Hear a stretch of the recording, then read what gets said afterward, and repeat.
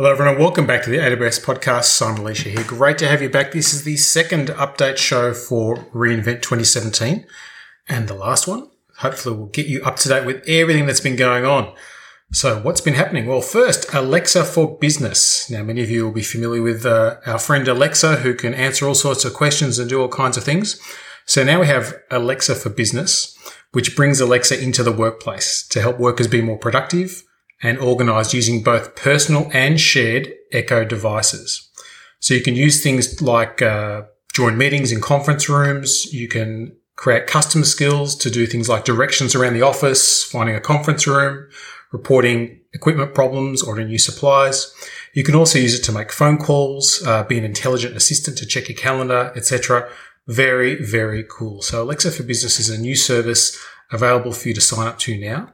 You can manage lots and lots of devices at the same time and do some really cool integrations. I think this is one of those services that once people get their hands on it are going to make some pretty cool things. And speaking of cool, I think by now you can guess that I think serverless technologies are pretty cool, and I'm a big fan of AWS Lambda. Well, there's some great new capabilities for AWS Lambda.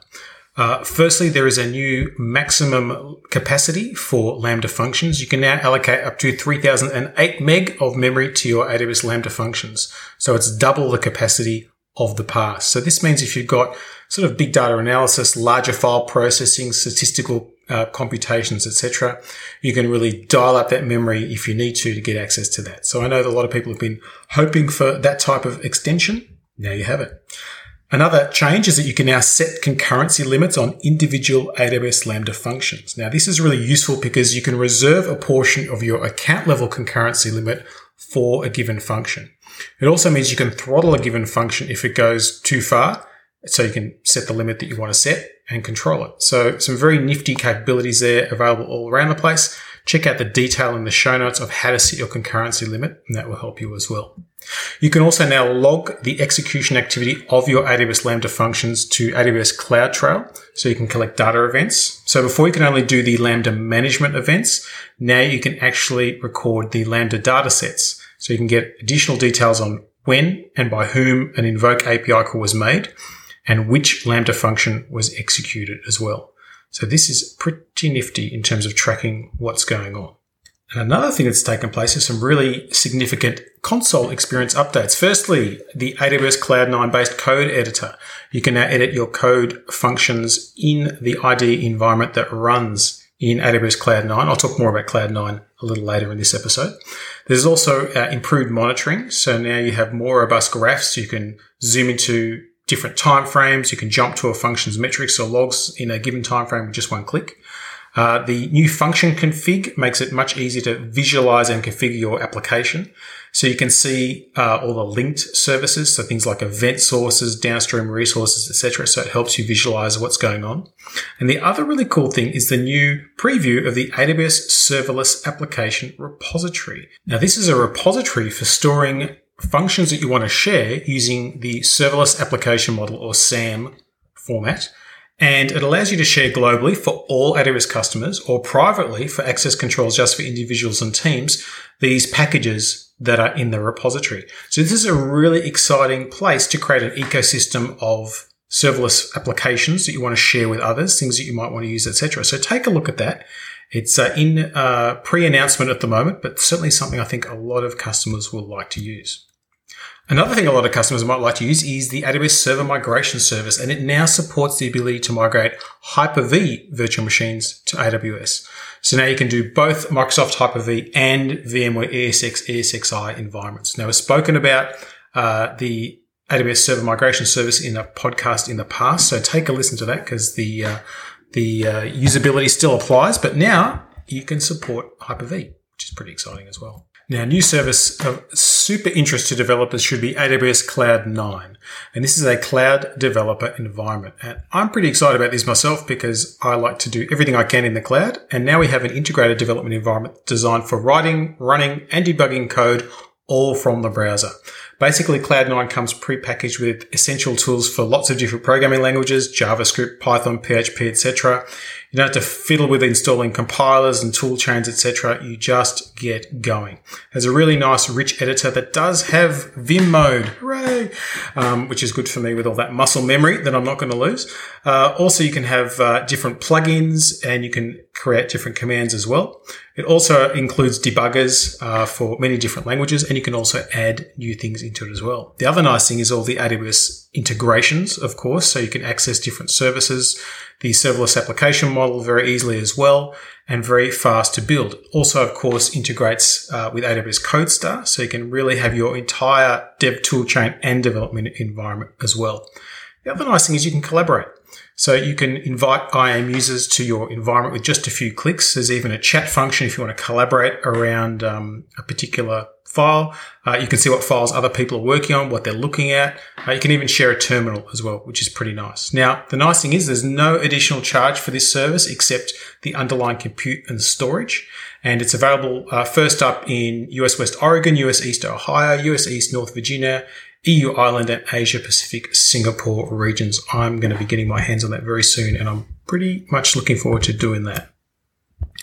Now, if you are a Windows user and you've been looking longingly at all the Linux-based deep learning stuff, look longingly no more, because now there's the AWS Deep Learning AMI for Microsoft Windows Server 2012 R2 and 2016. These have all the pre-built packages, libraries, and frameworks you need to get going and do deep learning on Microsoft Windows. It includes, of course, Apache MXNet, Caffe, TensorFlow, as well as lots of other packages that take advantage of some of the NVIDIA stuff, etc. So pretty nifty for those Windows users, so enjoy. Okay, let's cover a few network-related updates. The first one, Amazon API Gateway now supports endpoint integrations with private VPC. So now you can provide access to HTTP and HTTPS resources within your VPC without exposing it to the public internet. And I know many customers have wanted this, so now it is available. So get access to that. It's available all over the place, many, many regions. So you can get your hands on that. The other thing that's now available is inter-region VPC peering. Hooray! So many of you are familiar with VPC peering, which typically operated within the same region. Now you can share resources between regions or replicate data for geographic redundancy. It's exactly the same VPC type technology, but what it does is it encrypts the inter-region traffic with no single point of failure or bandwidth bottleneck. Also, the traffic using inter-region VPC peering always stays on the global AWS backbone, never goes over the public internet, and it reduces, obviously, those threat vectors like exploits and DDoS attacks, etc. So this really opens up a world of peering between your different regions for those of you who have deployed across multiple regions. Now, it is currently available in AWS US East North Virginia, US East Ohio, US West Oregon, and EU Ireland, and other regions are coming real soon. So keep an eye out for that one. And of course, in the last episode, we spoke about a bunch of EC2 updates. There are still more. There are now launch templates for Amazon EC2 instances. So this means you can templatize your launch requests, which of course streamlines and simplifies the launch process for autoscaling, spot fleet, spot, and on-demand instances. So this is all about taking down the number of steps required to create an instance, bringing all the launch parameters within one resource, which means it's really easy to reproduce. No additional cost. Available in all AWS commercial regions except the AWS China Beijing region. So get your hands on that one. And for those of you who like to use the T2 instance type, which is one that has a burst model, and you can read about that in the blog post, we now have the new T2 Unlimited capability. Now, this is the ability that you can add to your T2 instances when you launch your instance, or you can enable it on an instance that's already running.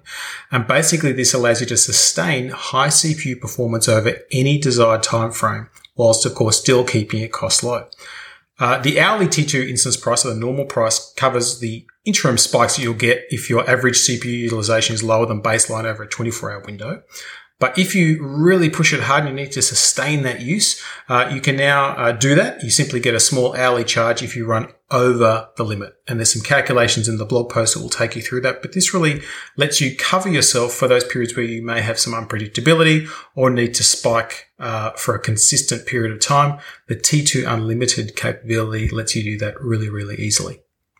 Another nifty little change in the EC2 world is spread placement groups for Amazon EC2. Now, this helps you reduce the likelihood of failures within clusters or groups of instances. So we've had cluster placement groups for a long time, which are typically used in applications that need very low latency network performance between the nodes. And so you use a placement group, of course, to do that.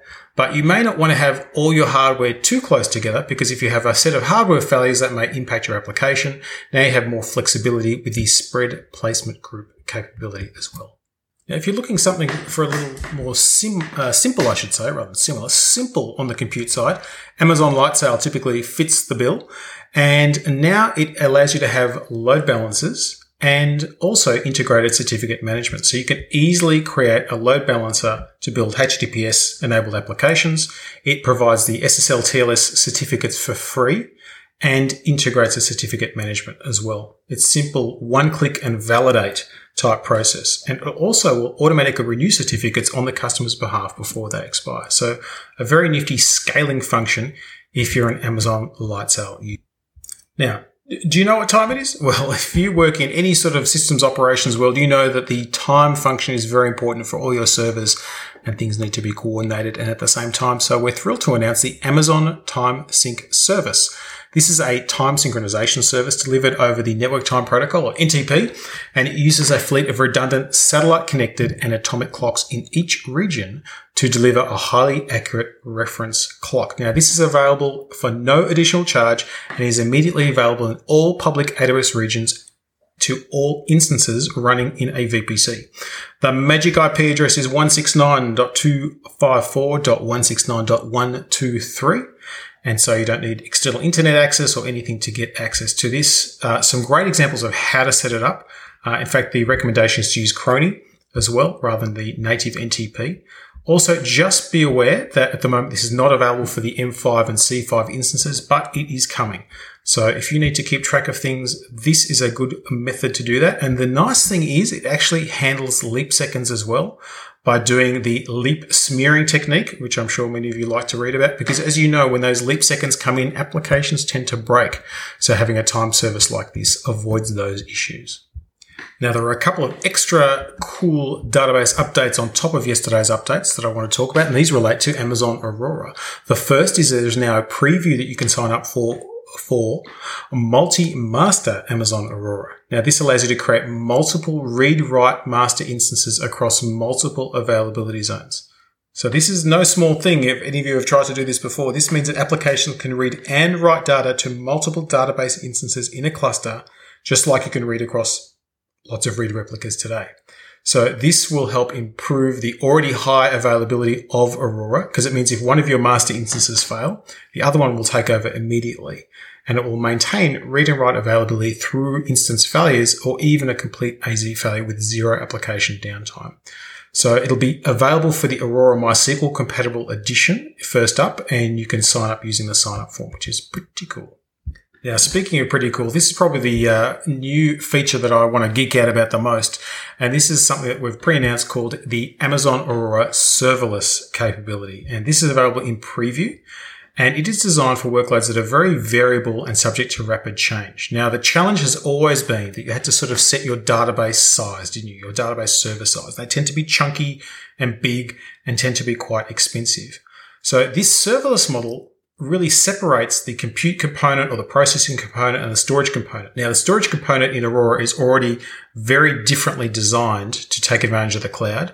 Now, the processing component will do the same. Basically, instead of choosing a database instance size up front, what you do is you create an endpoint. You set your desired minimum and maximum capacity if you want. It goes big as you like. And then you issue queries to the endpoint. Now, the endpoint is just a proxy that routes your queries to a rapidly scaled fleet of database resources. This means your connections remain intact, even as those scaling operations take place behind the scene.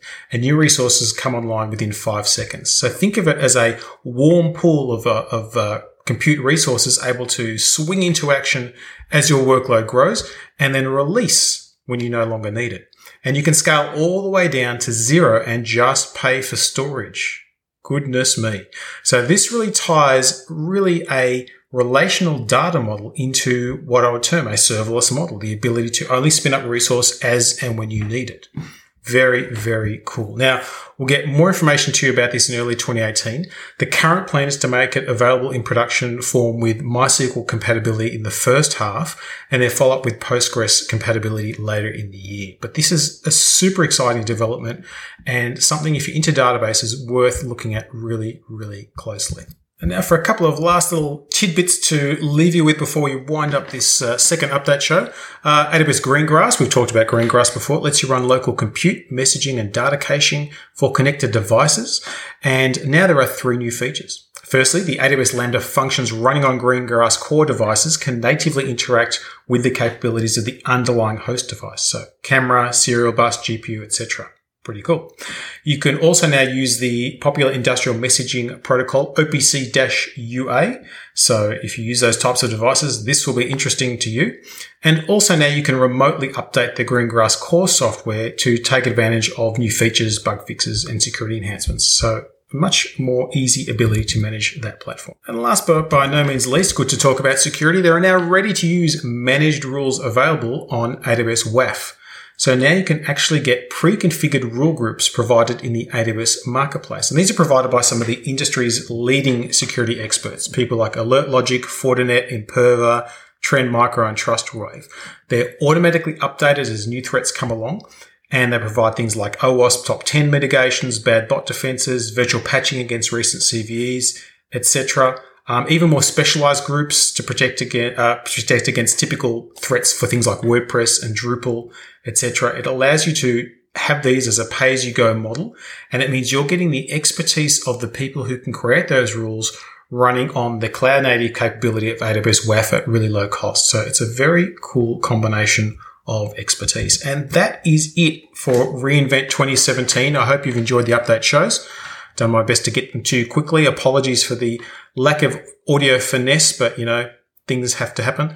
And we do love to get your feedback. AWSpodcast@amazon.com, and lots of new toys to go play with. So until I speak to you next time, do keep on building.